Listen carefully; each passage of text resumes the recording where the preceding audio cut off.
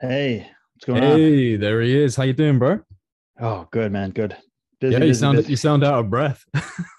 Oh man, dude, I've been running around all day well, other than the interview when I was sitting down, but uh yeah, it's been so busy for me the last few days. Oh yeah. Yeah. Oh yeah. I mean that's you know what, when you're a parent, it's like Oh, dude, everything's multiplied. yeah, it's like wow. I gotta really I'm lucky. Synchronicity, right? My wife and my son are going out to the movies now, and my daughters are at my sister's because they have to sleep over because they had off for Veterans Day and stuff. So it worked out really good where I have Yeah, like the stars have aligned so that we can sit down and talk shop for a bit. yeah, yeah. I mean, it helps. It helps. I can always say, hey, can you guys go upstairs or Yeah, yeah. whatever it is. But when there's nobody in the house, it's like so nice. Nice. Check it out, dude. I don't know if you've noticed, little cheeky Project Unity Yeah. logo, eh? Did you get it available in the US? No, so for everyone listening, I'm still getting that sorted out. I just need basically I can there is a European store up and running. The only place I don't think it goes to right now is Australia, which I'm trying to sort out. But yeah, basically it's a really weird thing because it's YouTube's own platform for merchandise. I think it's called Spreadshirt. And it's not very streamlined, like especially when you're dealing with a US audience. You'd think they'd cater to a US audience very easily, or like at least allow you to merge the shops. But yeah, I've got to basically set up another, basically a duplicate store for the US side, and I've got to redo all the designs. I can't even import the designs over from Oh, this shop. wow. It's like, right, so I've basically got to do everything I just did for this one again for the US one, and then provide two links, I guess, in my description box.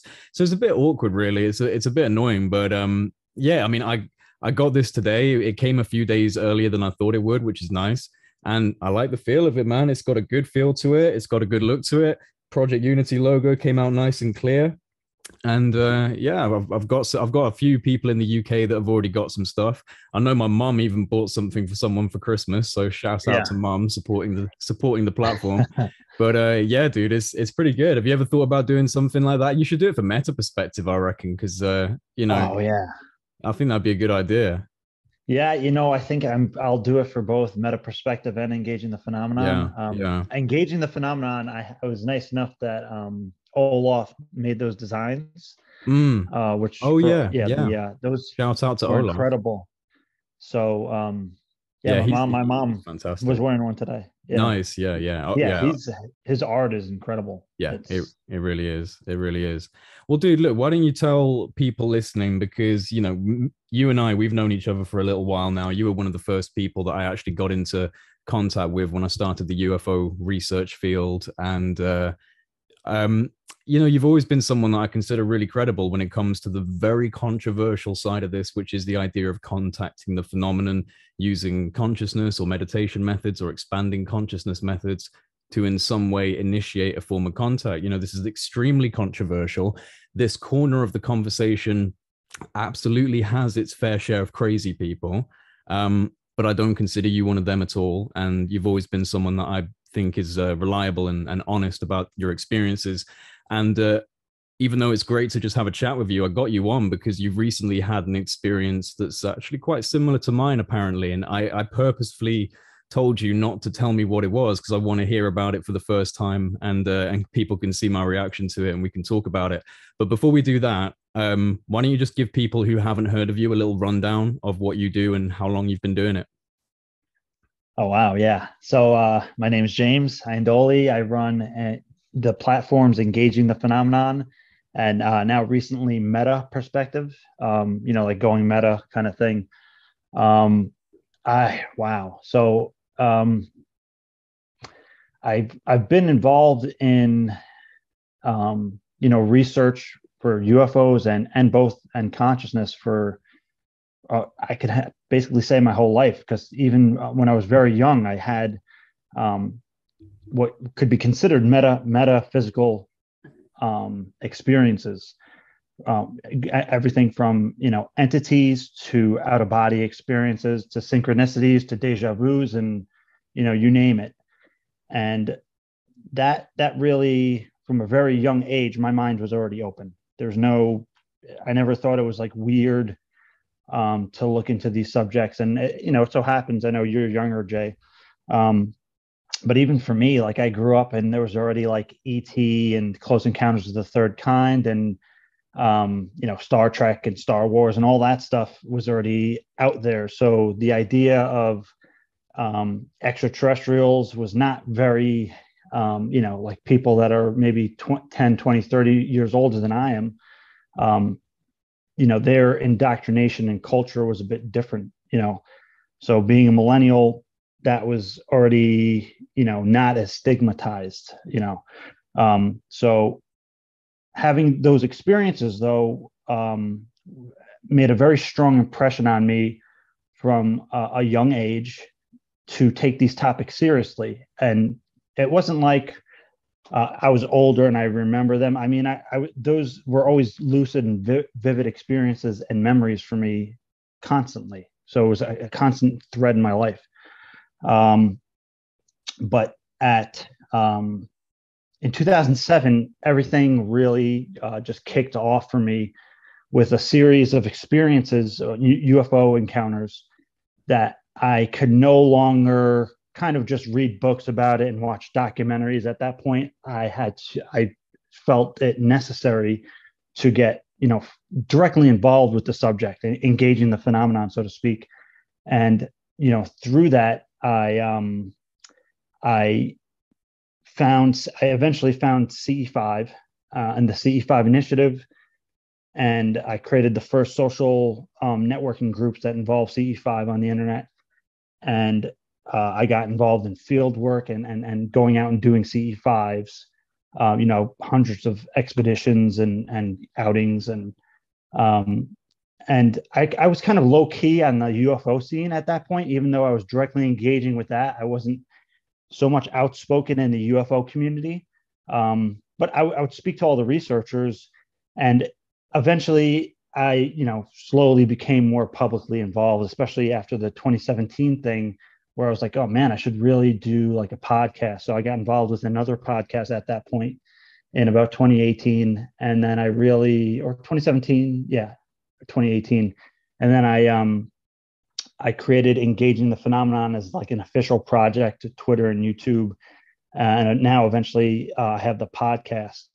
So that's kind of like the Engaging the Phenomenon end of things. And just recently I created Meta Perspective, because I've been a pretty serious meditation practitioner now for 16 years.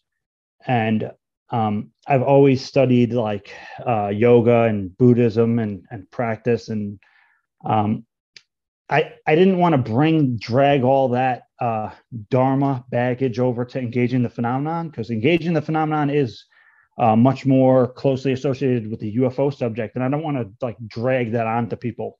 I'll mention it, and if they're interested, they can pursue it, but I'm not going to drag all that stuff onto, I'm not going to have Engaging the Phenomenon and have like 10 Zen teachers talking about Zen and Buddhist meditation if they're not interested in that. So I created Meta Perspective as like an alternative podcast and channel to focus specifically on meditation and consciousness. So that's where I'm at with those. I think it makes sense as well, because obviously, like you said, even though there's a bleed over, especially in the UFO conversation with the consciousness aspect, this is a part of your life as well, with the meditation and the learning of disciplines and the learning of the actual kind of philosophy and the history of these types of practices. I think it's a good idea to create a space which is just solely dedicated to going into that, because it would probably take over too much of the UFO conversation if you were involving all of it. But at the same time, that knowledge that you have lends credence to how you can observe the UFO phenomenon, because literally what we're going to get into tonight is the whole idea of using consciousness to initiate some form of contact. And this is something that I've had a small level of experience in and success in, which is actually why I started Project Unity in the first place, was because I had my own personal experiences. These experiences confirmed to me, at least to some degree, that I was on the mark with my ideas around consciousness, because it seemed to yield results that were observable and absolutely not generic in any way, were 100% phenomenon related in some way. Don't know what they are outside of the fact that we can't really explain what they are right now. And anyone who's been listening to me will know that I've had these experiences with orange orbs of light, which were kind of like the catalyzing experiences for me. You've had all sorts of experiences. I've heard a few different stories. You've spoken about them before on record. Before we get into this recent story, this recent experience of yours, which seems to be similar to what I've seen, is there anything that you want to say on your own contact experiences and how you came into that and how you feel it works? In what way is it able to be successful? Oh yeah, for sure. So in my experience, if I go back to the 2007 experiences, because really I had different forms of contact before that. But before that, when I was younger, it was, to me, it was literally frightening. And I can't say exclusively that these entities were connected to the UFO phenomenon, although there was correlation with some sightings, but those sightings when I was younger were not incredible in the sense of, there were lights in the sky and I didn't know. And I was too young at that time to be able to really determine what they are, what they weren't. I was just too young. But in 2007, I had a series of experiences that they just absolutely transformed my life and my view on reality. Very akin to what Dr. John Mack calls the passport to the cosmos. Because once you have these contact experiences, which recently I had on Dr. Bob Davis, and his book Unseen Forces writes about them as peak experiences, which include contact with UFOs, near-death experiences, out-of-body experiences, and so on. But in 2007, okay, so I'll go. It's a series of events that are connected. So one day I was at work and I was working an overnight shift, and this one guy at my job, who was very kind of like very cool guy, but very ordinary, kind of reserved, and I knew he's kind of like an agnostic, atheist kind of personality, very materialistic. And one day in the morning, he said to me before I left, he said, "Did you hear about the UFOs in Mexico?" And he didn't know I'm into any of this stuff. And I was like, it was really weird to me that he would say anything, because he's never before or after that said anything close to any kind of like weird or tabooed or subject like that. So I thought that was weird, but then I just brushed it off and went home. So I went home, and again, it was an overnight shift, so I'm getting home at like 8:30 in the morning, and I go to sleep. And in my dream, I have this insanely lucid dream. It's like so vivid and visceral, so like real, that there's this. I'm driving in my dream through my old neighborhood where I grew up in, and it's nighttime, and like just literally 20 to 25 feet above my car in this dream is this orange plasma electric UFO, and it's literally vibrating and sending all these shocks through my body, and I'm just freaking out in the dream, like I'm just reactionary. So I'm just trying to get away from it, and so I'm driving for probably 2.5 minutes in this dream, and then I can't get away from this UFO object, and I just wake up out of my dream, and I'm literally just like snap out of my dream, like you snap out of a nightmare almost. And I'm gathering myself, and I'm like, what the hell? And at this point, I still didn't connect with what that guy said. not because I'm just literally just waking up out of a, foggy almost. And now it's about 3:30 in the afternoon, and a family member walks in my house and comes up to me and says, "Hey, did you hear about the UFOs in Mexico?" So at this point, I'm like, screw this, like, F this, Yeah. basically, because it's, between what the guy said and then the dream and then this, I was just like, this is absolutely nuts. So then I go outside and I'm gonna go drive to this Chinese place that's down the street from where I used to live, and I'm like, I'm just gonna go get food and like center, whatever you want to call it. And I'm driving and again, this is 3:30 in the afternoon, broad daylight, clear blue sky. I'm driving and I just see an orange fireball in the sky. And it's there's no mistaking it for any other object. It's just a fireball in the sky, and it's like pretty large, for relatively in the sky. So it was either really big or low. I think it was probably just lower. But as soon as I saw this fireball, I think, that's an effing UFO. And as soon as I thought that, because it was stationary, it started to move. And, I'm like, at this point, this is when like everything clicks. Like I just got hit with the, ton of bricks. I'm like, okay, I'm like realizing all this is connected now. And I'm super excited and I try to chase it and it eventually just gets out of my sight. And it never had a trail, it never made a noise. And I've never seen anything like that since. It's like a fireball in broad daylight like that. So that was one experience that had happened, and I was already into UFOs and at that point, and I was already meditating and stuff like that. But this was still a powerful experience. The sighting, of course, but even more so, the whole chain of events that occurred that led to that sighting, which Dr. J. Allen Hynek has called high strangeness. So that event was a powerful, teaching kind of experience to me.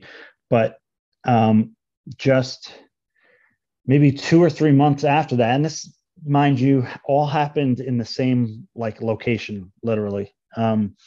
So I ended up getting into this car accident actually I didn't realize this until years later, but I got into that car accident exactly where I like to the fucking, excuse my French. No, don't worry, you're good. I've got a dirty mouth. You can swear, bro. You're good. Okay. So like literally to the point of like maybe 20 feet away of where I saw that fireball in the sky, I got into a car accident. And I had this, it wasn't a near death experience because I didn't actually die. But at the time I thought during the experience, I thought I was dead. So I call it a trauma induced out of body experience. But I go to this, so before I even go to the scene where I'm above everything, I'm face to face with this light being. And this is so that just for clarity, so you've had a car crash and yes. then so like has the car flipped? Are you upside? Like what exactly happened in this situation? The car flipped and I'm in the building basically. Jeez. I mean, I didn't know that until afterwards, but this is the crazy thing because I actually saw the entire thing from above and I saw the fire trucks and I saw the whole scene. And at that, I was in this other realm. So the car accident happens, and the first thing I remember is that I'm face to face with this light being, or being made of energy, and it has, like almost like anthropomorphic form, except it didn't have feet much. It was like it went up like this, and its head was like slightly elongated, and so I'm face to face with this being, and I hear this insanely pristine, crystalline, angelic orchestra. And, this might turn people off, but this is what the experience was. And it said, God is all there ever was, all there is, ever was, and ever shall be. And maybe I grew up in a Christian household. Maybe that's like some reminiscent thing that I don't know, but that's what I heard. And I felt this incredible bliss and love and completeness and oneness. And then it automatically shifted. It just shifted to where I was perceiving the present, the future, and the past at once, and then they merged. Wow. And then, yeah, it was really intense. But then that collapsed, and my consciousness got turned back on, like reset, and I was above the scene of of this accident, and I'm looking down, and it was so crazy because I was looking down from another point of view that was in the opposite of direction, but I was still looking at the scene. So that was really strange. But I'm looking down at the accident, and I'm thinking to myself, I have the awareness, and I'm like, so this is it, huh? Like I thought I had passed away, but I was at just complete equanimity, like complete. There was no kind of like regret or remorse or sadness or anything. It was just complete equanimity. And then I just sat there for maybe a moment at looking down, and it was kind of moving. And then I just snapped into my body, and I woke up, and I'm in the ambulance. Wow. So that was a super powerful experience. And again, because when I was having this experience, I was consciously aware of that just happened. And I thought I had literally passed away, but until I was back in my body and I woke up, and I was like, I literally had the awareness of, oh, so I'm not actually, I didn't die. But so again, I wasn't really that badly injured at all. And the very next day, I'm already, I released from the hospital. I go to my house, and it's the next night, and it's in the summer. I'm cleaning my room, and I'm just like thankful to be alive. Yeah. At that, I'm just like, wow, just I'm still in the after effects of that whole experience. Like, even I physically felt different. Like like a complete shift happened in myself, again, what people could call like an awakening experience. And I'm just in my room. It's about 9 p.m. at night. And all of a sudden I can feel it in my entire body. And I hear and I feel this voice, and it says, come outside. But the second that I had heard and felt that, I knew what was going on. I knew that it was UFO occupants and, or, whatever you want to call them. That's it. That's interesting that you just suddenly felt like you knew that straight away. There was no question in my mind. Wow. That's weird. There was not a single question of, is this really happening? It was just like, holy shit. And as soon as I felt and I heard it, I literally ran outside. Like I knew. And so I run outside, and again, it's about 9 p.m. at night in a summer night. And when I walk out, there's kind of like trees right above me that block the sky. So I wasn't even looking. I was trying to look up, but I could see that, I couldn't see the sky from there. So I had to run forward another maybe 15 feet or so. And while I'm moving, I feel this electricity through my body, what people want to call like a Kundalini experience. I have this energy pulsing through my body, this bliss and elation and, ecstatic. And as I'm moving, I can hear a very low hum. It's a very low pitched hum. And it's like, vroom, vroom, vroom. And I look up and I see this, it's almost like a hexagon, but and it's got these 4 lights like in a square. It's actually one light almost. It's in a square, and it's like square white light, and it's this metallic craft. I mean, it was dark gray, but it was a craft. It wasn't kind of like energy or plasma. It was a physical craft, and there were lights on the edges What in would you different colors. estimate the what would you estimate the size of it to be? Holy shit. Um, it was literally right over the trees. If I had a guess, it maybe 30 feet wide, Right. um, at least.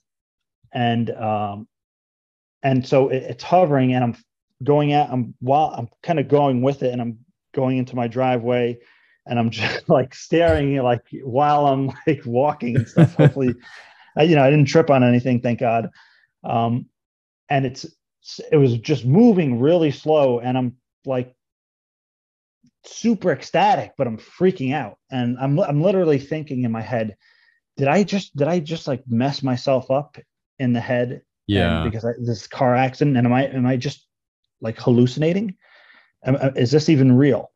Um, so it's moving, and it literally just vanishes completely, and then like instantaneously just reappears like 1,000 feet away, and it's above this man-made lake right across the street from where I used to live. And um, and it's there, and there's one to two others at a time there. So as soon as it gets there, I notice that there's two other ones there, and the lights on these crafts now are spinning, and they're all these different colors, like blue, green, red, white, and the lights are spinning, and I'm freaking out. So because I was like, is this really happening? I ran inside to get my family members, because I'm like, I need um, basically somebody to Confirmation. let me know that I'm not Yeah. crazy at this point. And so I go inside, I get two family members, and I'm like, you got to come outside. And they're like, why? I said, they're here. And they said, who's here? I said, just come outside. Um, so they come outside, and they see this whole event with me that takes place for like 25 minutes of these crafts. They're moving in the sky, disappearing. And it'd reappear, or another one reappears. I don't know if it was the same or different ones. Couldn't tell you. And so this whole 25 minutes, there's two to three different craft in the sky at the same time, moving around with the lights spinning. And again, this was in 2007. And um, one of my family members stayed out the entire time. The other one, I think, didn't know what to make of it. And after about like 10 or 15 minutes, they went inside. But at the very end of this event, there were just two of them, and they're moving towards each other, and the lights are spinning. And at the moment I think that it looks like they're going to crash, they just make contact, and they just both disappear, and that was it. And the whole kind of event ended. And Gee. that, yeah, yeah. And I was just like, at that point, because again, it's not just like I had this one experience over here and this other one over here. They felt even internally accumulative, to the point where like I'm even like thinking about, obviously the night before, where I had this the day before, where I had this near death experience thing, and the being that I came face to face with. And again, in this, I don't know if it's another dimension or what, how to even explain that. And then again, the event that happened 2 to 3 months ago with the whole dream time contact, and the synchronicities with the people saying things, everything just all together kind of slammed into this transformational experience for Yeah. me. Yeah. And that was, after that event occurred, it broke any kind of resistance I had of Yeah. anything. And I was Yeah. just like, this is like the central focus of what I'm basically doing with my life at the time, as far as like research. And so at that point, I just got super, I was already interested in these subjects, and researching them. But at this point, it was like a life mission, so to speak. Um, and so that was in 2007, and it took me maybe until somewhere 2008, somewhere 2009, to find the Disclosure Project. And that was pivotal for me because I was like, holy crap. Like, again, I'm not new to research at this point. How did I not come across this before? How did I not come across these like super high level witnesses, military and contractors that had firsthand experience with the UFO phenomenon in their duty, and it's in the Washington, D.C. at the National Press Club. And how come this isn't like all over the news, right? So I see this guy kind of running it or whatever, Dr. Stephen Greer. And I'm like, who the hell, who is this guy, right? He's just some random doctor.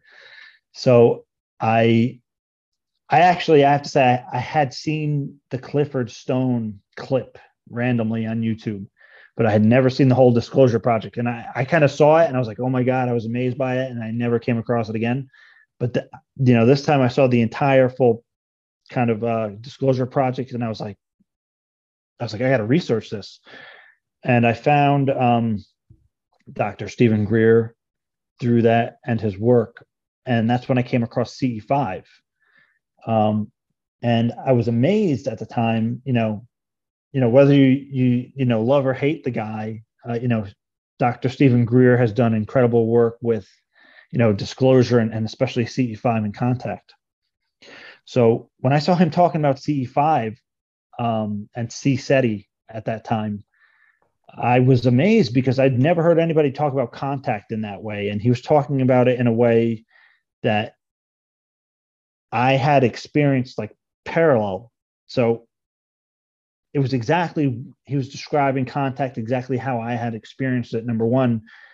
And number two, I got the sense, from my own contact and from listening to him talk that, you couldn't make up some of those details, right? You had to have firsthand knowledge to know those intricacies, in my opinion.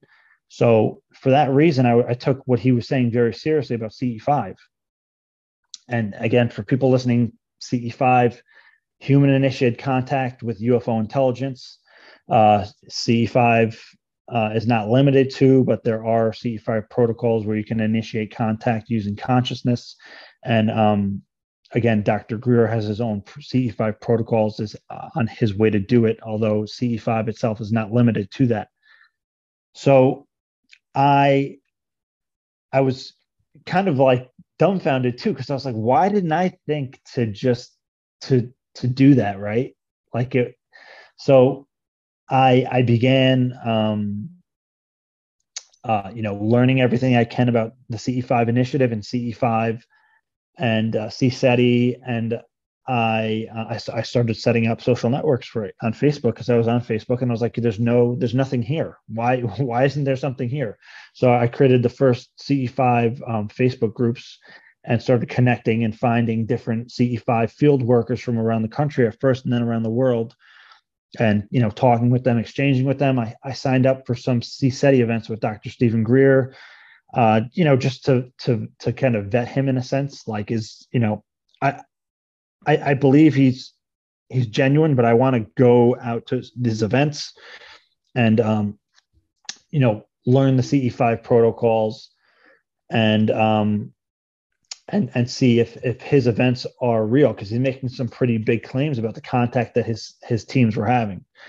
So at that point, I signed up for some of the events, and I went to some events and had some incredible experiences there.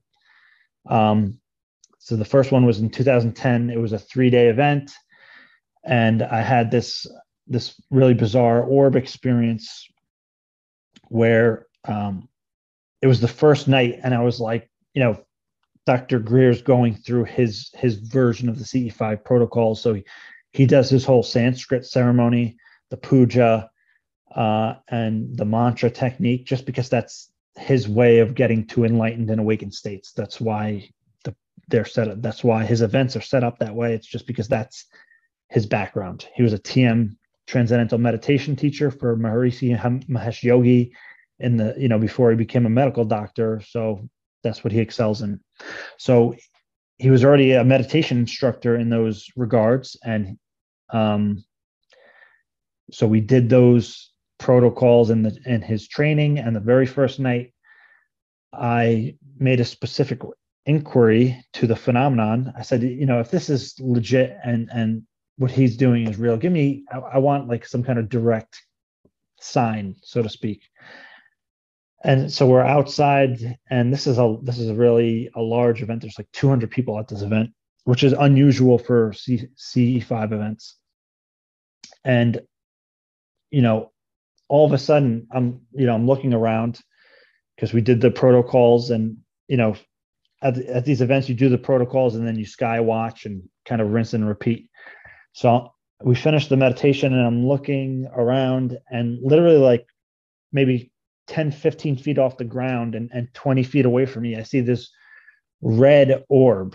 And this is the one where it's like imprinted on top of reality, is the only way I can explain it. It's like if you stared into a light and then you looked away and you see the color, but it was like that, but it was more real. Like it was more physical than that.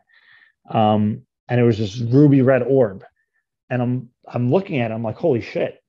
And I'm looking around like to see other people's reactions, and nobody's doing anything. So I'm like, I'm not going to say shit about this. I'm not even going to say anything to any of the people in the group, because they're going to say like I'm just making it up, or even though they're there for contact, I was not comfortable with sharing that. And nobody gasped or said anything, so I assumed nobody else saw it. And then literally like 30 seconds later, and the object just disappeared after a few seconds. And then 30 seconds later, Dr. Greer goes, there was just a ruby red orb over here, and he circles exactly where I was looking. Oh, wow. I was like, what the hell? Okay, so that's another high strangeness thing. So in my sense, I get my validation through that what he was doing was legitimate, because that was pretty incredible in its own right. And then from there, I went on and kind of, was a big, played a big role in CE5 on social networking. And I can go, there's a whole number of experiences I had after that. I did another week training, and there were a lot of incredible events that occurred at that week-long CE5, what Dr. Stephen Greer used to call Ambassador to the Universe trainings. And if people want to hear about that, I did a short video on that on my YouTube channel, Engaging the Phenomenon, called My CSETI Experience. And it kind of explains that whole thing. Yeah, because this is the thing. Stephen Greer played a pivotal role in my development into this conversation as well. Because before then, I hadn't given any of the UFO research any thought. And then my friend showed me the documentary Unacknowledged. And like you, although different in some ways, the similarity between us is a string of synchronicities that kind of clicked into place. And that was one of them, because literally, I think a week beforehand, I'd been sitting on my bed, basically not in a very good mindset, just talking out loud to the universe, my own little way of praying, just kind of talking out loud, saying I need something in my life that is representative of what I feel I know. And it was because I've been researching consciousness for about 2 years from that point, just kind of different aspects of that question. And it culminated in me sitting on this bed saying, I feel like I've, absorbed a lot of this information, but none of it really applies to my life. It's all just esoteric. Maybe one day when I pass on to the other life, it'll all be confirmed to me. But right now, what can I do with this? Give me something to do. And then literally like a week later, my best friend watches Unacknowledged with me, like sits me down, is like, you got to watch this documentary. And then his Stephen Greer at the end, suddenly, first of all, it was this introduction to the UFO subject for all of these credible testimonies, like you were saying, all of these different people that he was speaking to, and the documentary was fantastic in that regard. And so I was just like, whoa, okay, there seems to be something very real about the UFO issue, which was awesome. But then, near the end, he gets into this whole idea of consciousness contact. And for me, it was like a light bulb had just been lit. It just made sense because of I thought immediately back to that time the week before where I was asking for something. I was like, this man is literally saying, this is how you use this knowledge in the real world. This is how you can make some evidence appear for you in the real world. So I think that a lot of this comes down, it's hard because you don't want to say faith or belief because people like obviously roll their eyes at that, but there is some aspect of that. I mean, you had an intense experience, a near-death experience, a very strong, extremely strong experience that allowed you to open your mind to these types of ideas, and then someone like Stephen Greer just kind of informs that idea and it becomes crystallized as a knowing, and then you have your experiences, and you know that this is real. So I guess in some ways there is a level of belief that needs to be in place for you to have these types of experiences. At least that seems to be the way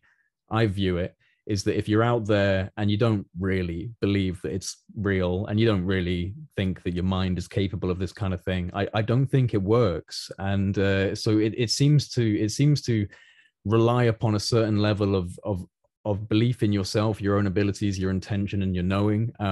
But you know, Stephen Greer is an interesting guy, man, because like you, I have a great appreciation for him because he has done fantastic work throughout the years, and as things have progressed, he's become more controversial. Some of that I agree with in terms of, like, you know, the high price of his expeditions. People take issue with that. I get it to a certain extent because I understand that it's kind of like a filtration device to stop loads of people coming in, treating it like a fanfare, like a circus, you know, ruining that vibe.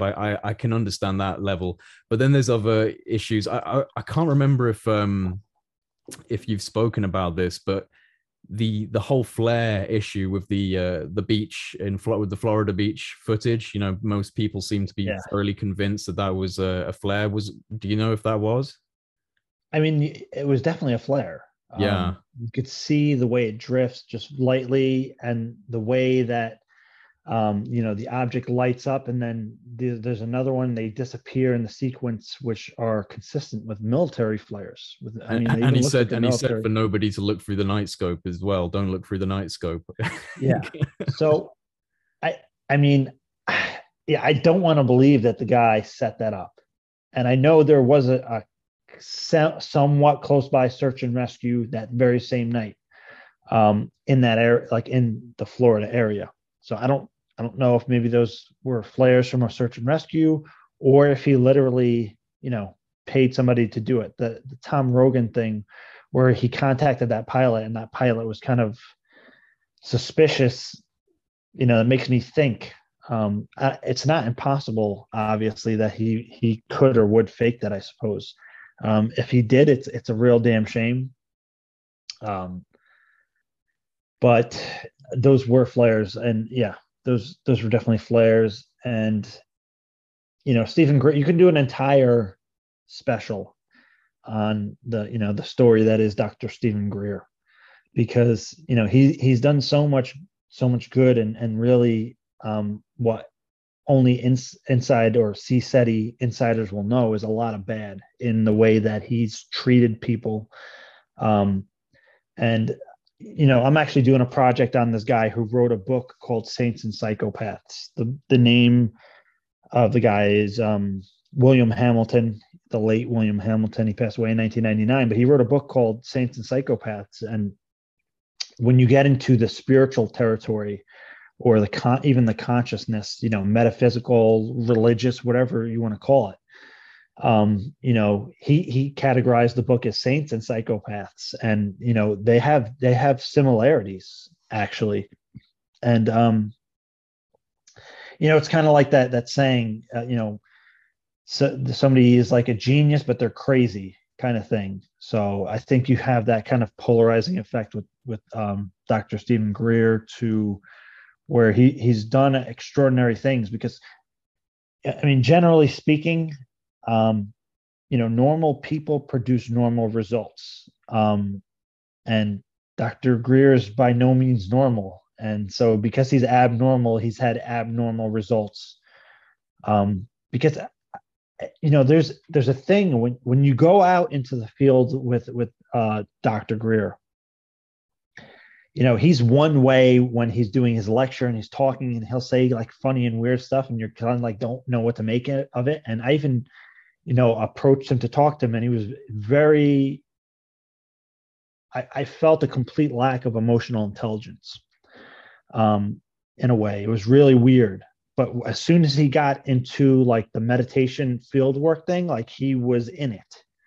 So there's some kind of weird thing about his personality, and I've spoken to all the former, or most of them, the former board members of CSETI, and you hear different stories basically telling the same thing, which I don't want to go too far into on the record, but there's some pretty frightening stuff there.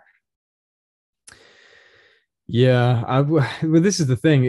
I do get frustrated when people just say, "Oh, Stephen Greer is nothing but a snake oil salesman. He's nothing but a shill." I find that to be a very dismissive attitude. Obviously, there are issues that you can pick up on. There are things that are controversial, but for me, and I guess the same could be said for you, is that we've both had experiences through these types of modalities. So there's no question that he's talking about something very real, and he's trying to show people something very real.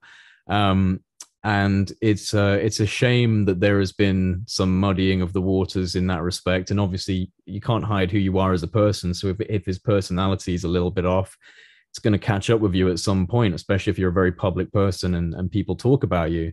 I have to admit, for someone who's, he's been in this game for so long, for so many years, putting up with a lot of pushback from people. I've been in this field for really, in terms of serious work, around 2 years, and it's already stressing me out. It's already difficult to deal with, people commenting about you in ways that you're not used to hearing from just random people on the internet. And he's put up with a lot over the years.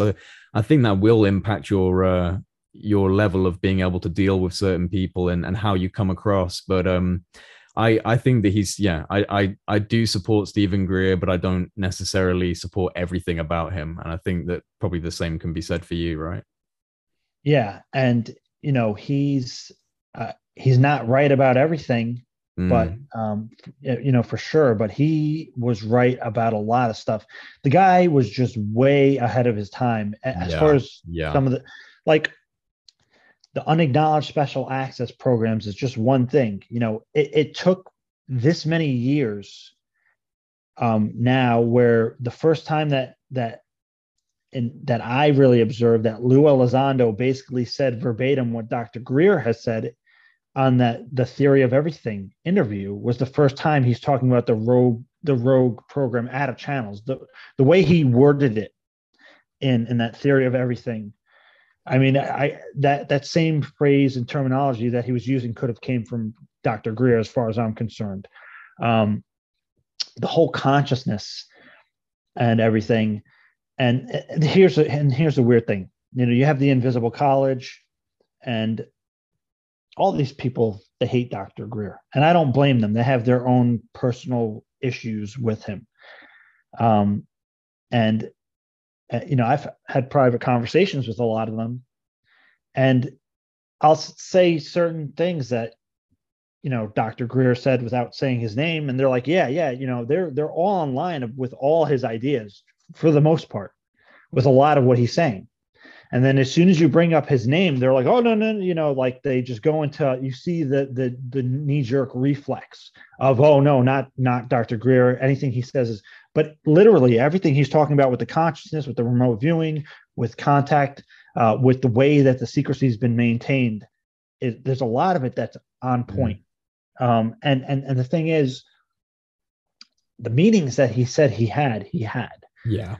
With, and if you have a random just civilian that are meeting with the high level government, director military, of CIA and people like that, So you're going to be, especially in that, he was doing this when it was not safe. Mm-hmm.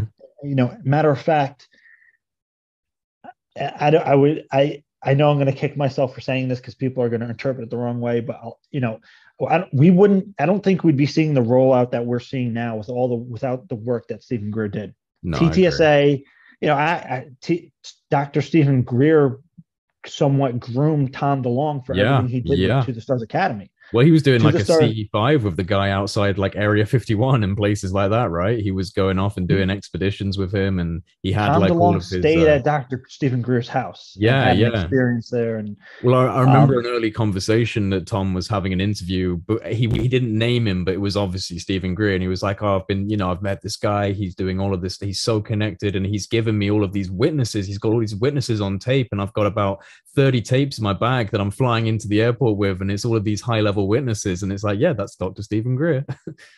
yeah, and TTSA was almost modeled in a sense, with you take some insiders and put them on the front of the project.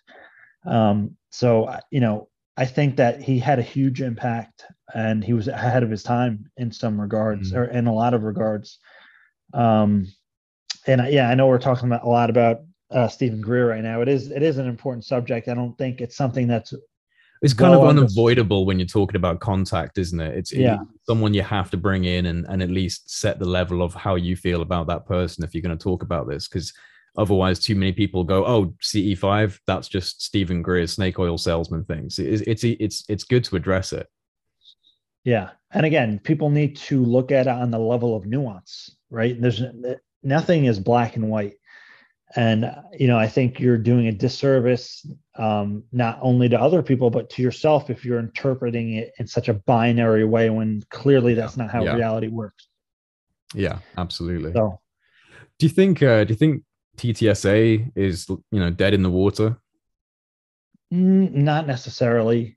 um, I know Tom recently tweeted about the U.S. Army and the material still being looked at. Hal Putoff had mentioned to me that something was going on with the materials and some university, which he didn't name. So I don't know what. I don't know, and I don't think he was referring to what Dr. Nolan was doing either. It seemed like he was talking about something else. Um, they're going to do the media thing for sure, but I think the big movers now are like in the Lou Elizondo. I think he's the guy who is like, okay, I'm taking I'm taking the ship, and he's whatever he's doing is working. I mean, as far as, again, if you're taking it at face value, there's progress being made.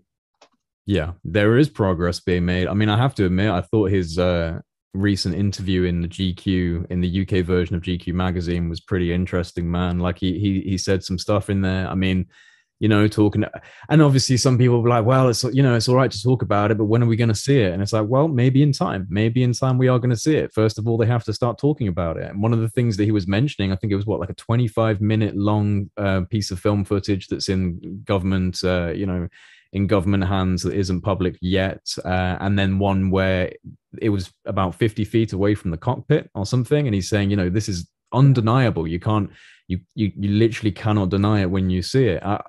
Do you think that's going to come out? Do you think he's mentioning that kind of stuff because he knows that that's part of the eventual rollout to have something like that come out? I think he's mentioning it specifically so people inquire and retrieve that footage and Yeah. make it public.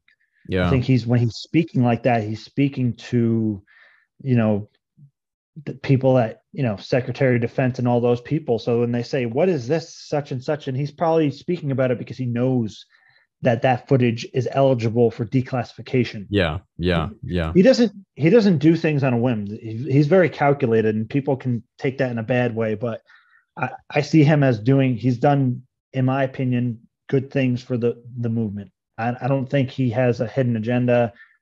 Again, I No. don't know that, but No, I don't think so either, dude. But I do think he's on a leash. I do think that, to be fair, he doesn't even deny that. He's restricted by yeah, NDAs. He's restricted by this, that, and the other. He has to toe a very fine line. I mean, he's admitted all of this. I understand from a certain perspective. Obviously, he's like COINTELPRO. He's someone that a lot of people in the community would get paranoid over. It's a government suit that's coming out to kind of keep the narrative in a certain way. And in some ways, that's true, but I don't necessarily believe that that's a negative, disinformative agenda, more so than it is just the the way in which this is going to be handled has to be handled very specifically coming from government. The main core of this subject that we're having a discussion on right now is that you don't need to rely on the government. You can just kind of get into a meditative state and have these experiences yourself and see where that takes you. So I really do believe in grassroots efforts to discover this stuff for yourself. And then we've got the Galileo project and other projects which they're now on. But in terms of the government, are you really expecting them to just kind of throw it all over straight away? Don't worry about NDAs. No, of course not. They're going to bring people out who are going to be able to strategize and execute a mission. And that is pretty much what Lou Elizondo, in my opinion, has been doing. He's been executing a mission, and he's doing it in a very specific way, and he's having to adhere to the guidelines and the non-disclosure agreement restrictions that he's beholden to. And I think that people maybe too quickly jump onto the paranoid section of, he's been sent to control this. It's like, well, without these guys, we wouldn't be having a discussion like this. It all came from 2017, the New York Times, obviously the background chatter that was happening before that with Tom DeLonge, but really 2017 New York Times and all of the changes that have come from that. And it's people like Lou Elizondo, it's people like Christopher Mellon. They're the ones that have been kicking down the doors and making these changes. And I do agree with people like Richard Dolan when he talks about the red line of disclosure and the whole crash retrieval issue. And, how long is it going to take to get to that level of a discussion? Would it ever happen? I'm somewhat doubtful that they'd want to ever disclose that kind of information. But we are making progress. I mean, where do you think we're going to be in maybe 5 years' time with this kind of discussion right now? Yeah, well, let me say it like this. And a lot of these people say, invisible college people, and even Dr. Eric Davis say they know stuff, right? And, a lot of them are not going to talk about it. Even look what Lou Elizondo has already said. He's already said things where people's minds should be blown and there should be a full opening of everything.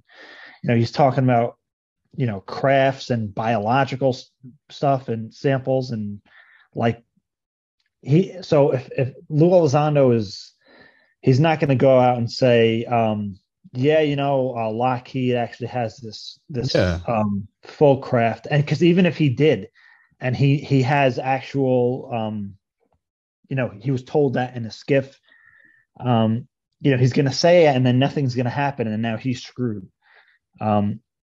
That's one thing, and I know these people, they don't like to say things that they can't prove. So even if they have knowledge of something, say they were read into a program. If they can't produce the material that's going to prove it to you, they only risk themselves, to no effect, basically, because they're just going to say it, and they're going to say, oh, yeah, that kooky, remote viewing scientist said they have a full craft at this precise location, and it's just it's going to disappear in a week, and now this guy's in trouble. And not only that, if they had any kind of access or insider knowledge, they're going to be cut off. And maybe they're still trying to work their way through the labyrinth and gain more access and information so they can do something with it and help move the conversation forward. As far as where things are going, I mean, I'm genuinely concerned, just like anybody else, of there being like a halt, just like a stop. But I mean, that's always a caution I have. But since 2017, I've only seen it go and go and go and go and build momentum and build momentum and build momentum. And, even just recently with these developments of the addition to the amendment to the bill, asking for specific requirements, that's like very specific and obviously informed. I forget the name of the department they wanted to create for the permanent UAP task force with the new kind of guidelines, but they are very specific and obviously informed. So, somebody's working with them to put the correct language there and ask the right questions and move things forward. And that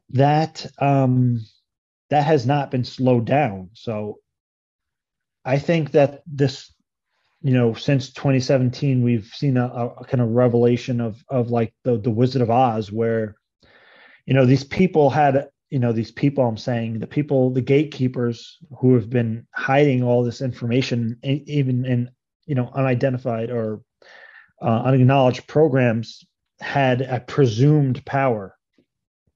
And it was working, I guess, to keep people in check. But when somebody really chinked that armor and made a dent in it, I think the illusion of their power started to dissipate. And I don't think that mechanism for secrecy is as powerful as everybody feared it was.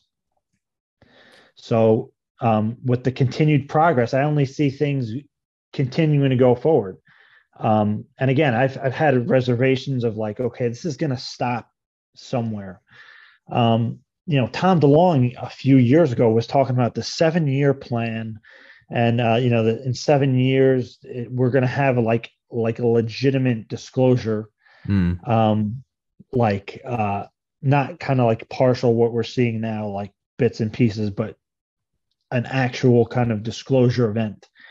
And I was like, I hate, first of all, I don't like predictions and timelines and all this stuff, but it really seems like we're going somewhere. Now, the kind of like question after that is like, even if we're presented with like a legitimate disclosure, I mean, how could we take it at face value with the 80 years of secrecy and cover up and lies and denials? What does a legitimate disclosure even mean? Would we even know what a legitimate disclosure was? Yeah, couldn't. You need more insiders to come forward, and then, I mean, how could you trust them? It's I mean, we're going into we're already in uncharted territories. Yeah. So we just have to literally go with it and stay grounded. I know people tend to veer either in like where don't believe anything, or some people that just believe everything. I mean, you got to read between the lines, and this is something we're going to be dealing with for the coming years, and you got to stay grounded. Yeah. Something that John Ramirez finished his presentation off with me, and I think I'm getting this right, was embrace widely, hold lightly. And I like that. He's basically saying that he looks at a lot of things, but he doesn't hold on to them all very tightly. They could always turn out to not be that way. So embrace widely, but hold lightly, I think, is a good motto for the UFO community.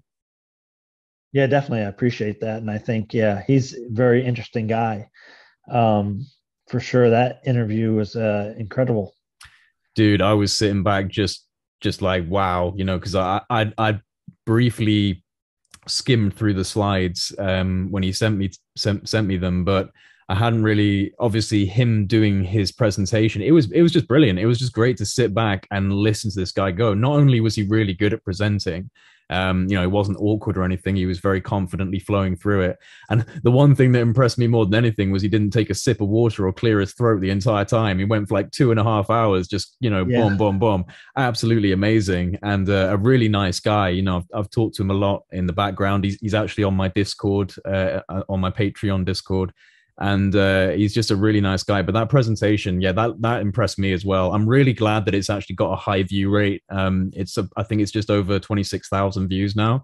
So that's wow, nice. Yeah. It's one of the kind of peaked interviews that I've got. I think I've like got 3 of those where it's suddenly hit a very high mark, and I'm glad that his was one of them, because I think that people will find a lot of useful information, especially when it comes to refining the FOIA process. But the speculations at the end were interesting, and just based off some other conversations I've had, he seems pretty confident that there is this aspect of the phenomenon, which is, we're already in controversial territory anyway, so we might as well add some more onto it, which is this whole idea of there being a reptilian intelligence existing, and he seems very confident in that, and he's making a new presentation, he's working on a new presentation that is more focused on that aspect of it. So that's going to be interesting to see, and he's hoping that he can get some of it redacted, because it will be proof that there is something worth knowing there. That's kind of his mission, is to get some of it redacted by the CIA. So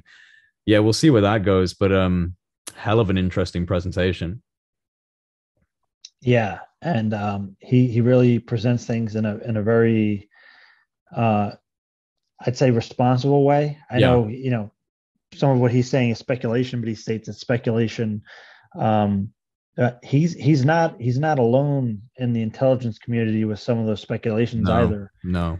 And I've gotten a strong impression from people in the intelligence community about the genetic connection thing. Yeah, the So genetics. Yeah. Well, I mean, even I think again in the theory of everything, which by the way, for anyone listening, if you haven't watched the theory of everything interview with Lou Elizondo, you need to watch that because it was a really good interview. I think it's the longest one he's ever done. And even though, as it is the way with Lou, you have to read between the lines sometimes and look at the breadcrumbs that are being dropped.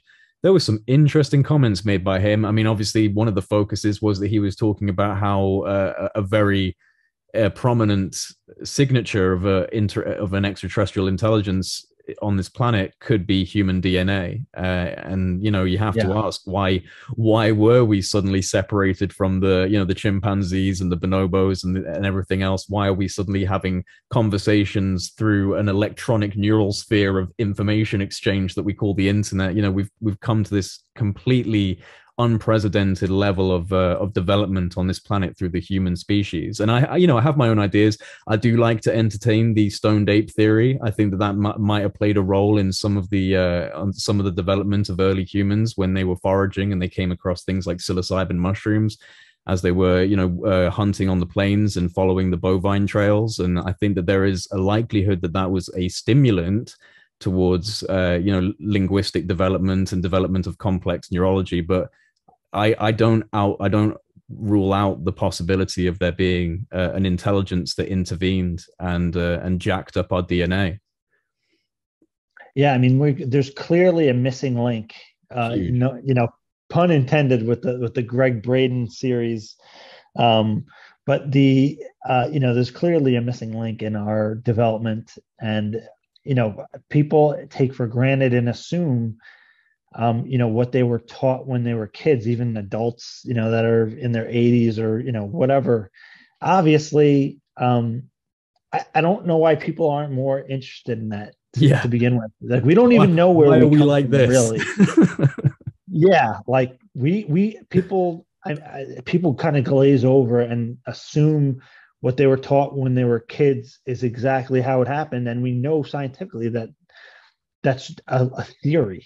Yeah. Um, and so we have this huge missing link, and we also have, apparent or alleged contact with non-human intelligence as far back as our history goes. Yeah.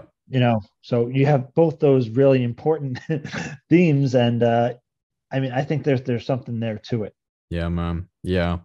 Do you we're going to jump back into experiences in a second, but do you think that we have, and I say we mainly as like Western governments and probably more specifically the US, although I have my suspicions about my own government, and private sector, defense contractors, etc. But do you think that we've got operational platforms that are like UFOs?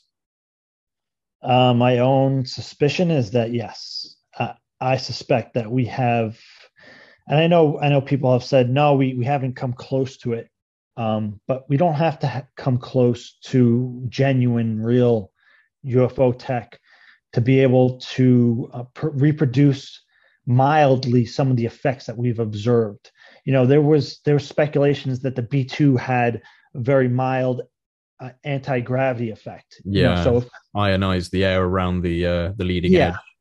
yeah. So just coupling together multiple technologies like that, I think we're a lot further ahead than most people think. I think that we do have our own kind of UFOs, even if they're not strictly working on the UFO principles that we see with genuine phenomenon UFO intelligence. I think even just the mild stuff would be mind blowing. Not even the stuff where they're just, say, like a genuine UFO can turn into energy and fly right through a mountain. We probably don't have that, I don't think. Yeah, but maybe like But electrogravitics of some sort, the ability to cancel yeah, out mass or something like that. Yeah. and turn invisible, Right. mask Yeah. stuff like that. Like maybe the five observables to some extent, right? but not on the level of like, real deal others technology. Yeah. Yeah. So, right. I'm excited for this because you're about to talk about a recent experience you had. And is this the first experience you've had with orange orbs like this before, or have you had other ones? Um, so I mean, I guess the fireball you can consider an Kind of orange like, orb. yeah. But this, I mean, this was definitely a different quality.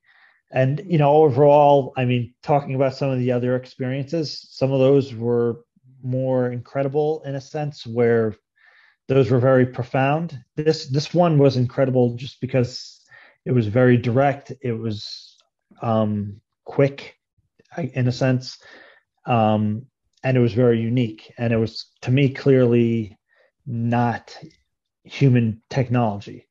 Um, so that's why I thought this one was really cool. And this orange orb, um, I'm trying to explain. I can't even think of the words to describe the way.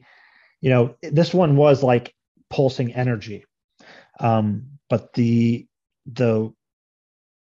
the way it looked, it was like almost like the energy was fizzling, like So, fizzling plasma, so if I can call it that. what was the setting here? Were you outside? You were trying to do a contact? Like, how did this happen? Okay.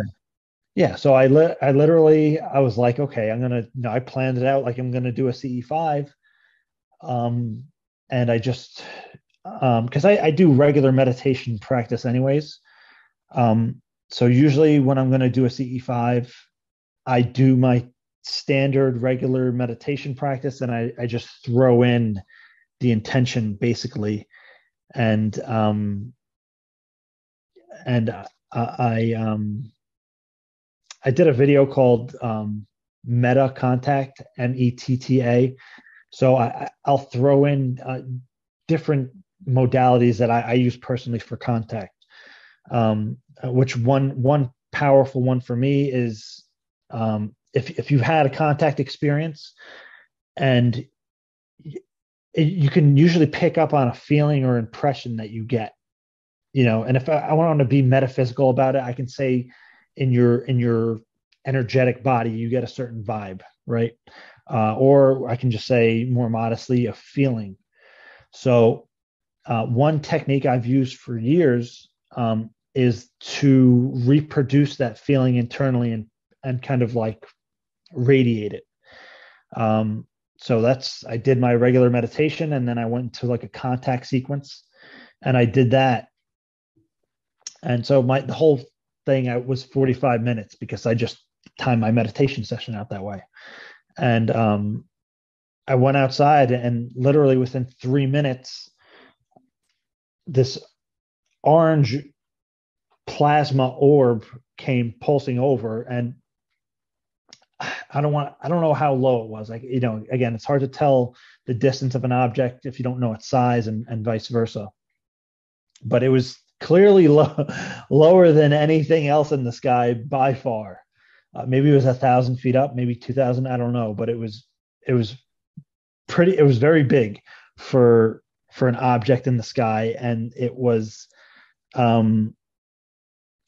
again it was like this fizzling energy. Again, there's nothing that I can explain, that I can see in the night sky, that looks anything like that. It looked alive in a sense. And it went over, and it was just slowly going over. And again, it was moving so slow. And I was just, again, I felt the level of connectedness. And then all of a sudden, it just phased out and disappeared completely. It's kind of slowly, not too fast. It didn't just vanish, but it just dim, dim, dim, dim, dim, Yeah, dim, yeah. completely disappeared. But again, it was not a drone.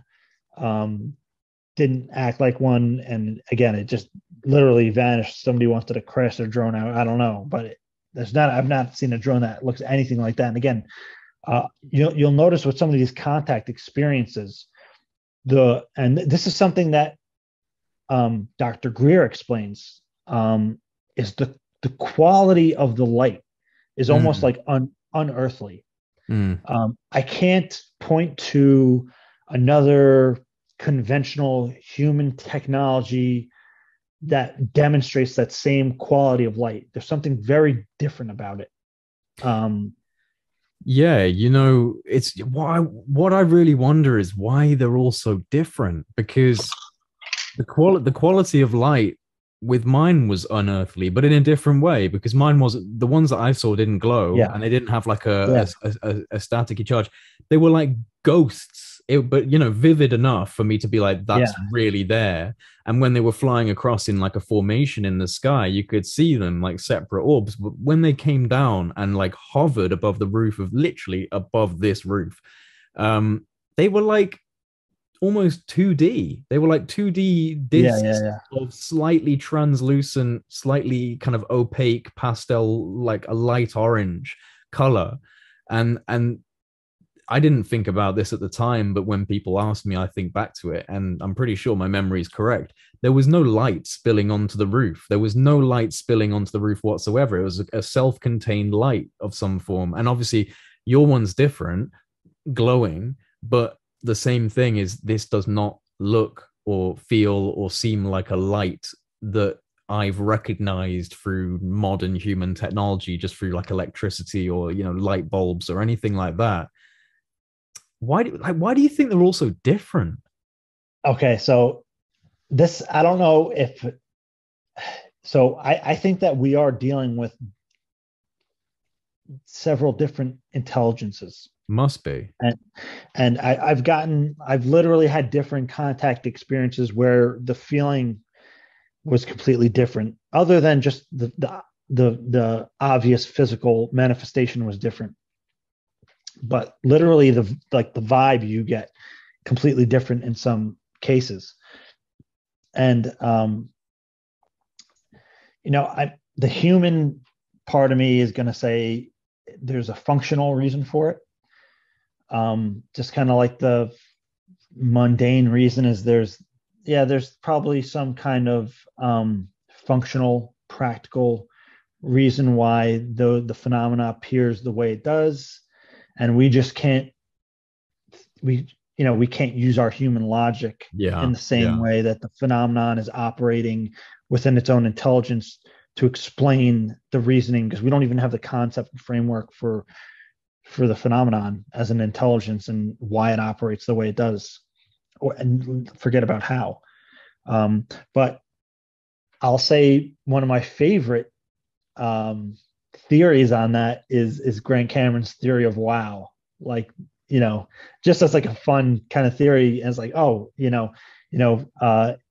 just the wow effect, because the phenomenon is doing things where we're like, wow, not number one, it's getting our attention, and number two, it's almost expanding our perception and consciousness by doing things and operating in a way where it just blows our mind, and we basically have to break down our structure and rebuild it anew, and that fits for what the phenomenon is demonstrating. So I mean, there's probably some kind of functional reason why that is. And there was another experience that I had, and this one was in 2010 or 2011. It was 2011. It was 2011 because it was after the first CSETI event I went to, but it was before the second week-long one. And this was another one that I had. My entire family was there, so there was one, two, three. I mean, people know I have kids, but my kids weren't there. This is before they were born. Well, before one of them was born. Two of them were born. Well, yeah, I got one, two, three. So people know I have kids. I'm a family guy. I'm just a regular dude with a family and a job, and I just do this stuff because it's Casually fun. contact non-human intelligences when you've got the time off. Yeah, man. Yeah, Standard normal living. well, it should be, right? I It mean, should this be, is, yeah, I for mean, sure. I think in the future, right? Um, but there were many family members there. I had three family members there that were all adults, and for two of them were there for the 2007 event. So they had seen this kind of Right. stuff before with me. But the other one wasn't there. And it was their first, not only sighting, but it was their first CE5. And the that event was absolutely incredible. And again, this is 4 years after the 2007 events, and this still blew my mind because there's no way I can explain this experience without people assuming that I'm exaggerating in some way, and I'm completely not. But there were hundreds of different crafts or orbs throughout this entire experience, hundreds. And many of them were very different.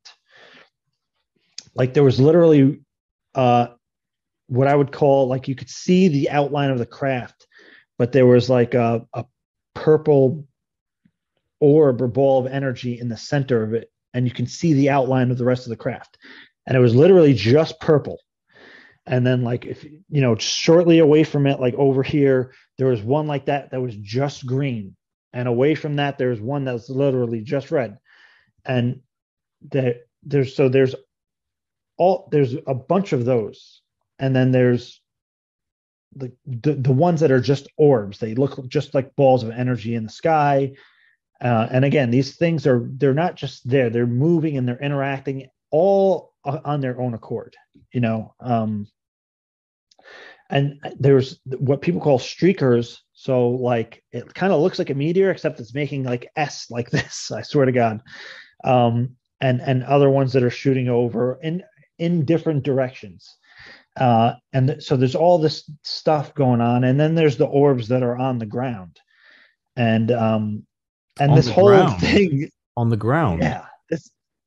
Yeah, like literally, I could have ran up and touched these objects.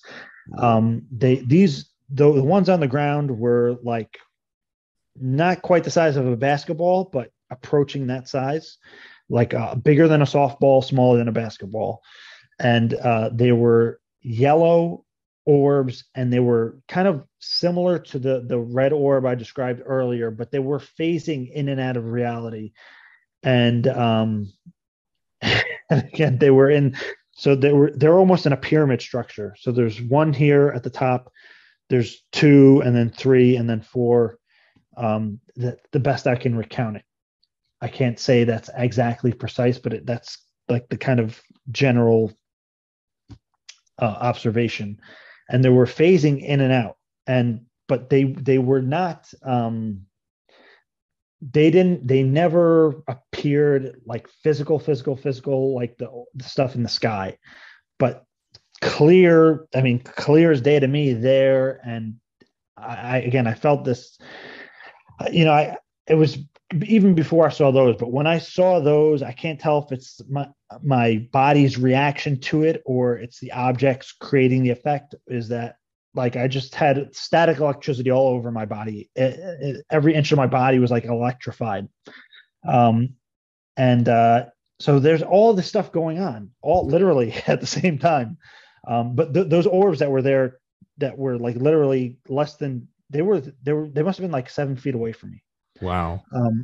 But they were only there for maybe a minute and a half, 2 minutes. But the rest of the stuff was going on again for almost a half an hour. So I have to ask, because there will be people already commenting, saying it. Why didn't you film it? Oh my God. There was no way again, and I did leave, and I kicked myself for leaving, but I was just like, literally, I had thought about it, like it crossed my mind for like a split second, and I'm like, I'm not leaving this situation right now. Yeah. This is kind of like what it was all about. And this, mind you, this was a CE5. So the ones in 2007 just happened to me, right? This was an initiated contact and again, I didn't talk about this publicly for years because I don't want people to think they're going to do a CE5 and this is going to happen. Yeah, this was clearly unusual. Oh yeah. And even after the 2007 experiences, I did not expect this to happen. I wasn't expecting anything like this to happen. And the person with me, it was their first Yeah, I was their going to first say, week. what was their experience like? What was their reaction to this? So the funny thing about that is, when we finished, we did a 20-minute meditation. I told them before, listen, just, and I'm kind of expecting in my head, like, this is their first CE5. It might They're not probably, if you work. It don't, might not be what you yeah, expect. You know, yeah, yeah. So I was like that, and so I was not expecting much, but we finished the meditation, and this person was crying, and they said they got in their meditation. First of all, they said they obviously weren't, but they felt like they were levitating. They felt like they were floating. I didn't look over to see if they were or not. I don't yeah. think Maybe, yeah, so. maybe they were. I don't think there was any levitation, but they said they had the sensation that they were energized and kind Yeah. of that kind of thing. Um, and they got the message, look for the lights. And they were crying, that very powerful internal meditative connection experience. And even I've been doing the contact at that point for a while and had a lot of contact experience myself. And I was kind of like, maybe they're just, I hate to say this and I hope they don't watch this, but I was kind of like, yeah, the colors. And I'm like, maybe they just got that I didn't think anything of it, honestly. I was just like, maybe they just heard that in their head and they can't determine between contact and a voice in their head. I was literally, I shouldn't say that, but that's what I was thinking. And so but I took it. I didn't say, oh no, that's BS. I took it and I said, okay, I don't know what to do with that, right? But I've learned years since that a lot of times you'll get impressions, and it's good not to try to decode them. You just have to let them unveil themselves, and it will make sense afterwards. But you're not always going to understand it initially. Similar to remote viewing, you'll see something and you don't know what it absolutely represents. Like you might get several impressions correct, but not the whole thing. And then afterwards, it's like, holy shit. So yeah, again, that this person had this very powerful experience, and I didn't know what to think of it. But as soon as we went outside, it was that, it was, the action was there. It started just with these two satellite looking objects, but there went one flashed and then the other flashed back at it when I shined a laser. And again, I don't recommend anybody ever use lasers. Don't use lasers, but this is just part of what happened. I shined the laser in the middle of it, and then they flashed, and I'm like, oh shit, this is going on. And then everything took off from there. So what was just how did that person respond to not just the meditation, but to actually then having this confirmatory experience for the first time ever? I could imagine they were pretty overwhelmed. Everybody there was amazed. Again, the two other family members had already experienced things with me, and they were amazed. And I really kick myself. I'm really upset with myself, and I the whole reason that the event ended is because I'm like, I have to go get my friend. Because my friend Dave, he's my main CE5 dude. Like this guy has been out with me hundreds of times, literally, to do CE5s.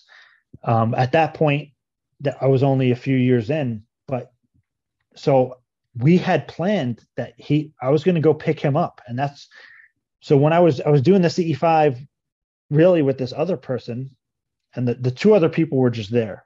I was doing the CE5 with this other person, and it was just like a warm up. The plan was I was going to go get my friend when he got out of work, Dave. I was going to go pick up Dave and bring him back, and then we were going to do the real work, which was like a more intensive meditation and CE5 protocols and stuff. And again, this was going on for half an hour, and I'm like, I have to go get Dave because it's like 9:30 now. He's supposed to get out at 10, but he gets out sometimes 15 minutes early. So I'm like, okay, if I leave now, I can get him. By the time I get there, it's going to be like 9:45. We'll come right back. I don't know what I was thinking. I don't know what I was thinking, because I should have never left. And I should have never left. I don't know why. Maybe it's a good thing I did. I don't know. Yeah. But as soon as and let everybody else stayed there. And as soon as I left, they said the activity just died out. And one of the people was like they tried to follow you. So they said when I left that they went in my direction and then the whole thing Whoa. ended. And I don't again, I wasn't I was just too into I don't I was in the middle of this kind of event that even for me with all the experiences I had was unbelievably incredible, and I'm clearly not thinking right because I should have never left. But they Yeah, were but everybody there. go on. I was going to say everybody there was just amazed. I think um, it's safe to say that everybody who was there, it was a life transforming event, Yeah. and because of that, all those people who are family members of mine are very supportive of what I do because they know it's real, they know it's true, Yeah. and so I'm super fortunate, that I have that kind of support because they know that this is not just like, oh, he's got a cool hobby or whatever. They know that this is a real thing and it's huge, right? Contact with non-human intelligence, or whatever you want to call it, or attribute to the UFO phenomenon, um, is incredible. So I'm lucky enough that they had experienced that, not just like, oh, James or Jimmy has got a hobby and that's nice and cool, and yeah, we'll support him, but like they know um, what I'm doing is actually, has legitimacy to it and it's based in reality. Yeah, you are genuinely fortunate in that regard. So many people have had these experiences and they can't even talk to their spouse about it, and they can't even talk to their family members about it. I've been fortunate just because my family members haven't seen any UFOs and they haven't been on any sort of CE5s with me. Um, but they know that I'm being honest about my experiences. And I think that as Project Unity has progressed and I've got, good contacts and I'm speaking to, different people that they find impressive, it's helped bolster my credibility, and my family are really into it now. And my mum and stepdad, they really want to try and do CE5. They live in such a perfect place for it because my mum lives in North Wales, in a very rural area of North Wales, where literally their back garden, when you look forward, it's just mountains and valleys. Like it's just, there's nothing else. Yeah. A couple of farmhouses peppered around, but it's pretty much just out in the mountains and valleys. And the skies around there, man. Like, I mean, I live on the outskirts of a city. It's actually not bad out there. It's pretty clear.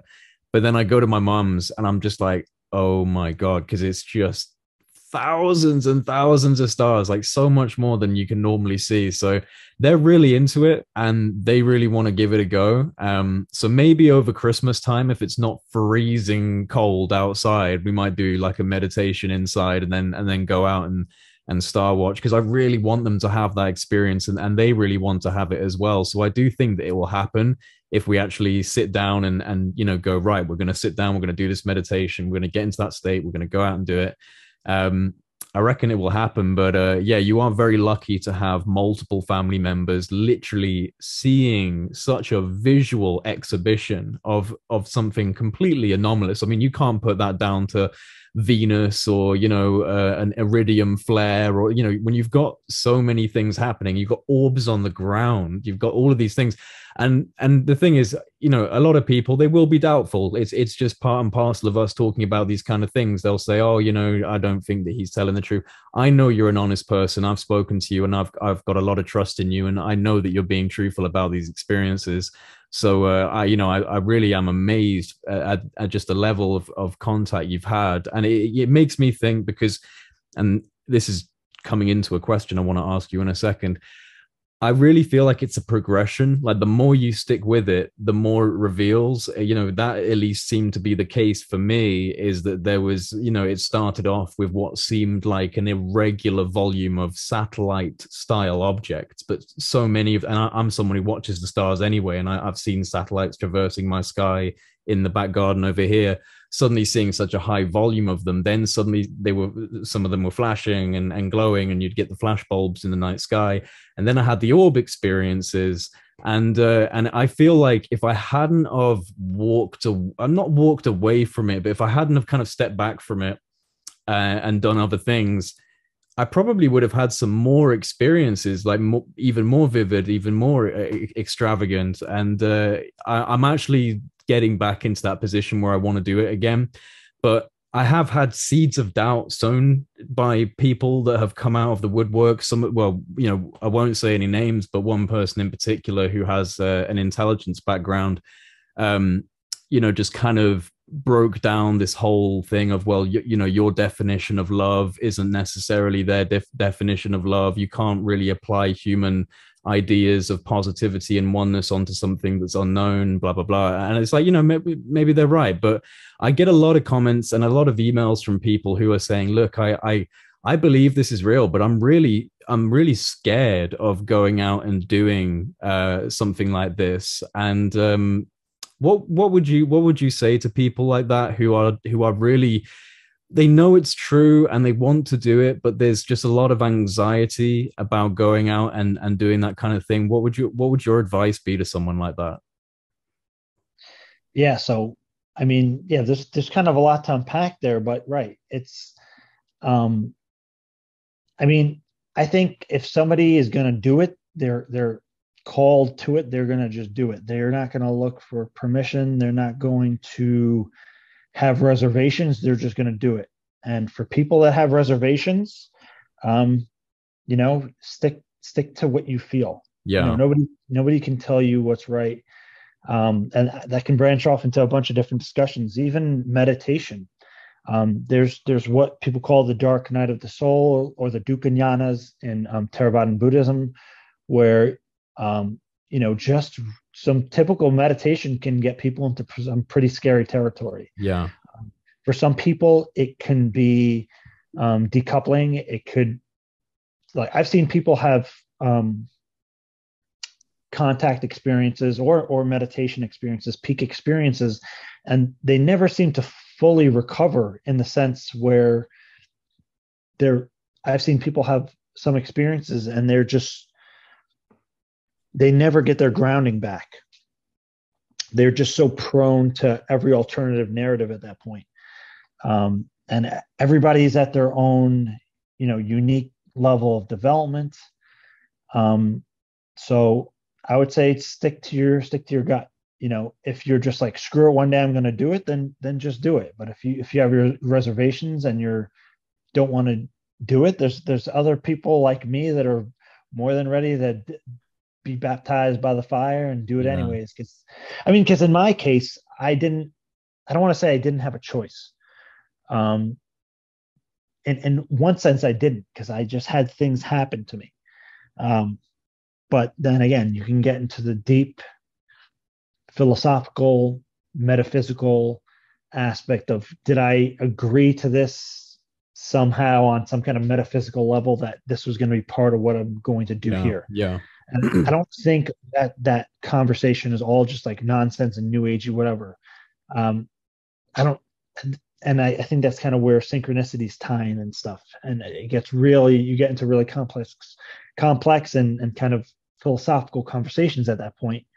But for people that don't want to do it, then don't do it. You don't need to do it. You can, but if you really want to know for sure if it works, there's only one way to find out.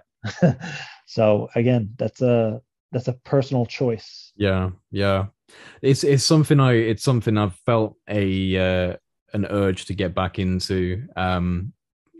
It's yeah, it's been weird for me, because I definitely feel like at one point I had super pure intentions with it, because just on a very personal, subjective level, it was like a spiritual journey clicking into place, like the kind of things that I've been experiencing synchronicity wise, and then how it all led up to me having these very vivid experiences with orange orbs.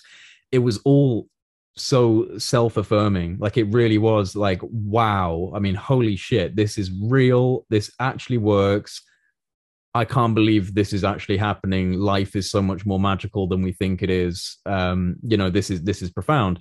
And then over time, being in the UFO community, hearing scary stories, or being just told different things by people that you may consider to be above you in their level of understanding of this issue, and maybe you're being naive, and that kind of doubt started to creep in, and so I stopped doing it for a long time. But now I'm kind of feeling, I don't know, I've talked to people in my Discord chat about this and kind of weighed it out, and I've really come to this feeling of, you know what, none of what happened was negative. I didn't go through any negative experiences from this. In fact, all of this catalyzed into me doing what I'm doing now.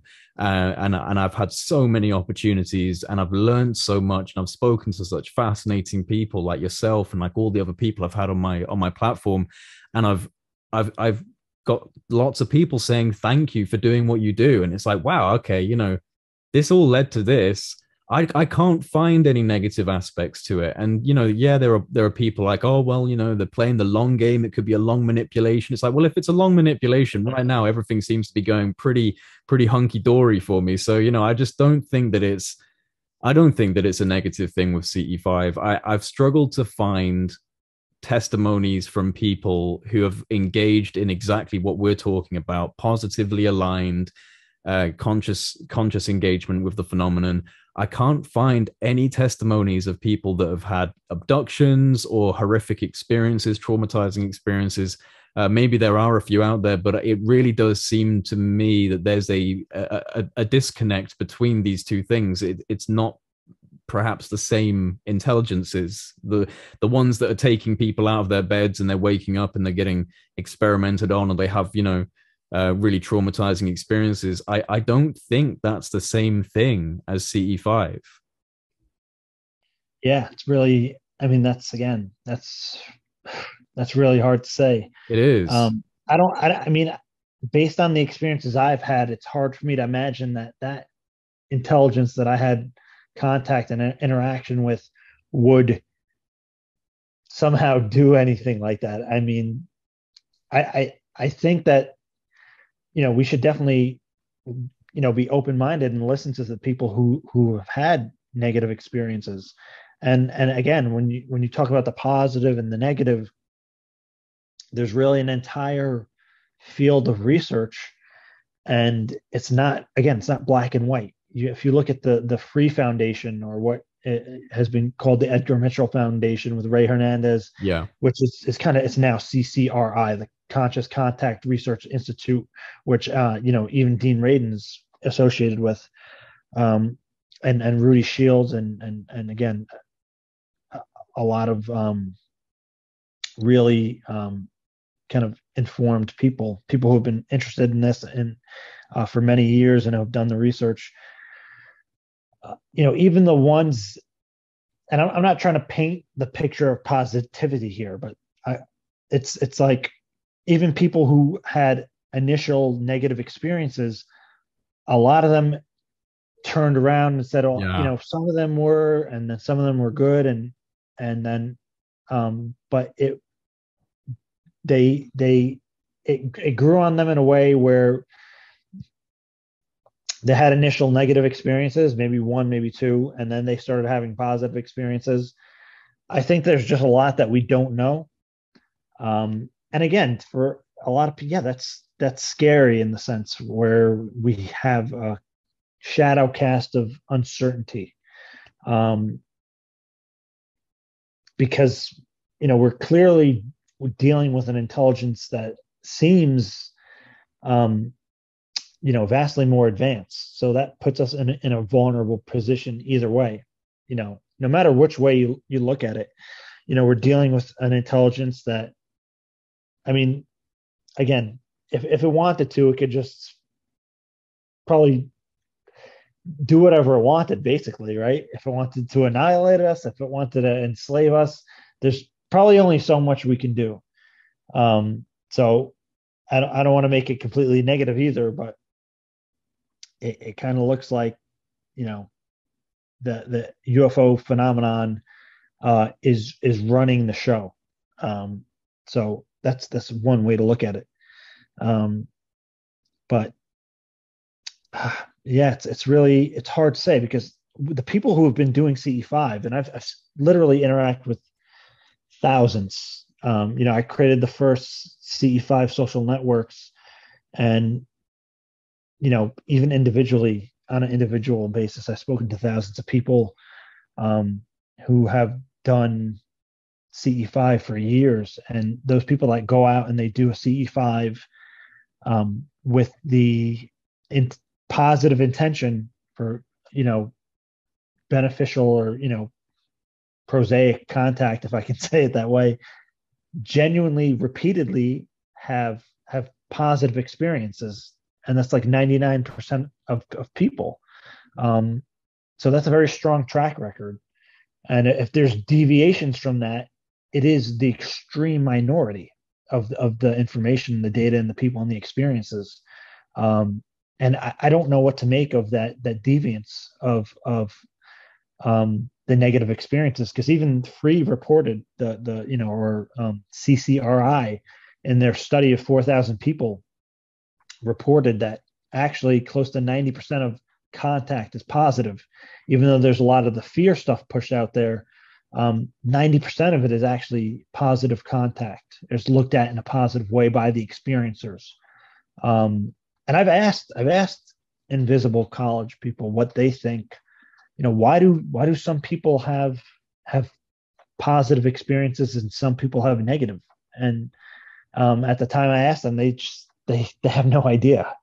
And those are some really bright people. So if they have no idea, I mean, again, does somebody in somewhere in some skiff or government position know the phenomenon and its intentions and all that? I have no idea, but that's again, we're the only way we're gonna cross that road, so to speak, or that impasse, is to have disclosure and open contact.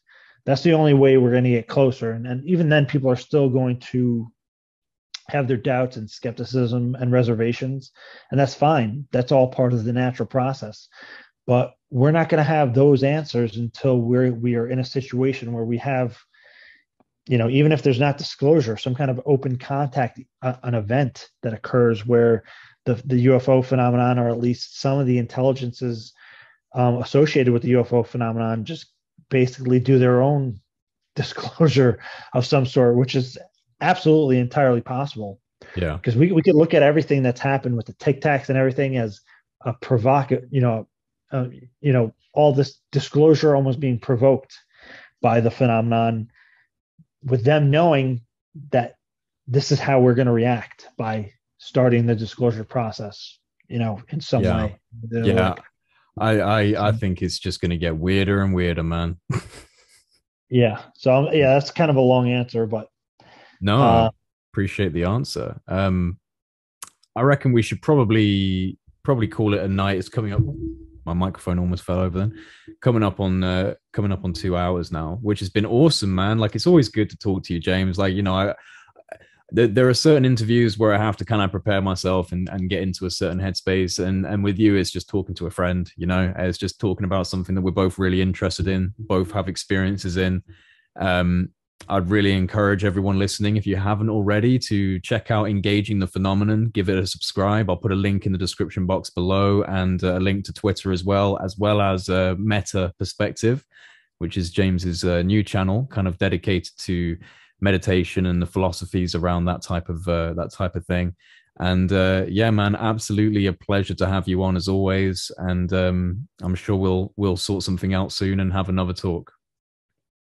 Yeah. Again, thank you so much for having me on. It's always great talking to you. And I definitely, next time I come on, or we'll arrange it somehow where we do a more kind of meta perspective talk and get into kind of meditation, spiritual awakening, and psychedelics, because that's a whole another Yeah. fascinating conversation. And they all have really kind of interesting implications. Oh, dude, totally. I mean, when it comes, especially when it comes to, for me at least, in terms of the psychedelics and the kind of resurgence of interest that we're seeing in that through Western science, I've said it a couple of times, but it's kind of like it's to me, it almost feels like a beautiful Trojan horse. It's this, we're going to scrutinize these things under the lens of sensible, materialistic science, and through that they might start discovering some pretty novel ideas around consciousness when we start breaking down what these things are actually doing. And yeah, I think that the resurgence of discussion around UFOs happening at the same time as discussions around psychedelics, which is pretty much just a discussion around consciousness, happening at the same time doesn't seem coincidental to me. It seems like some sort of, call it divine intervention, but they seem to be very complementary to each other. Yeah, and then you tie in the missing human link in history Yeah. with that. It's just like almost like the revelation of who we are. Yeah, exactly, man. Yeah, so we will definitely have more Yeah. conversations around that kind of thing.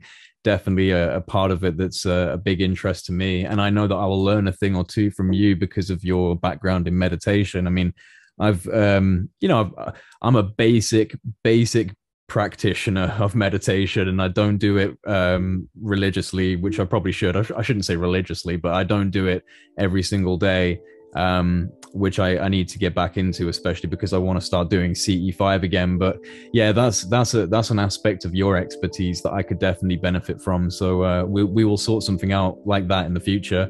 But until then, dude, yeah, thank you so much for coming on, and it's been an absolute pleasure.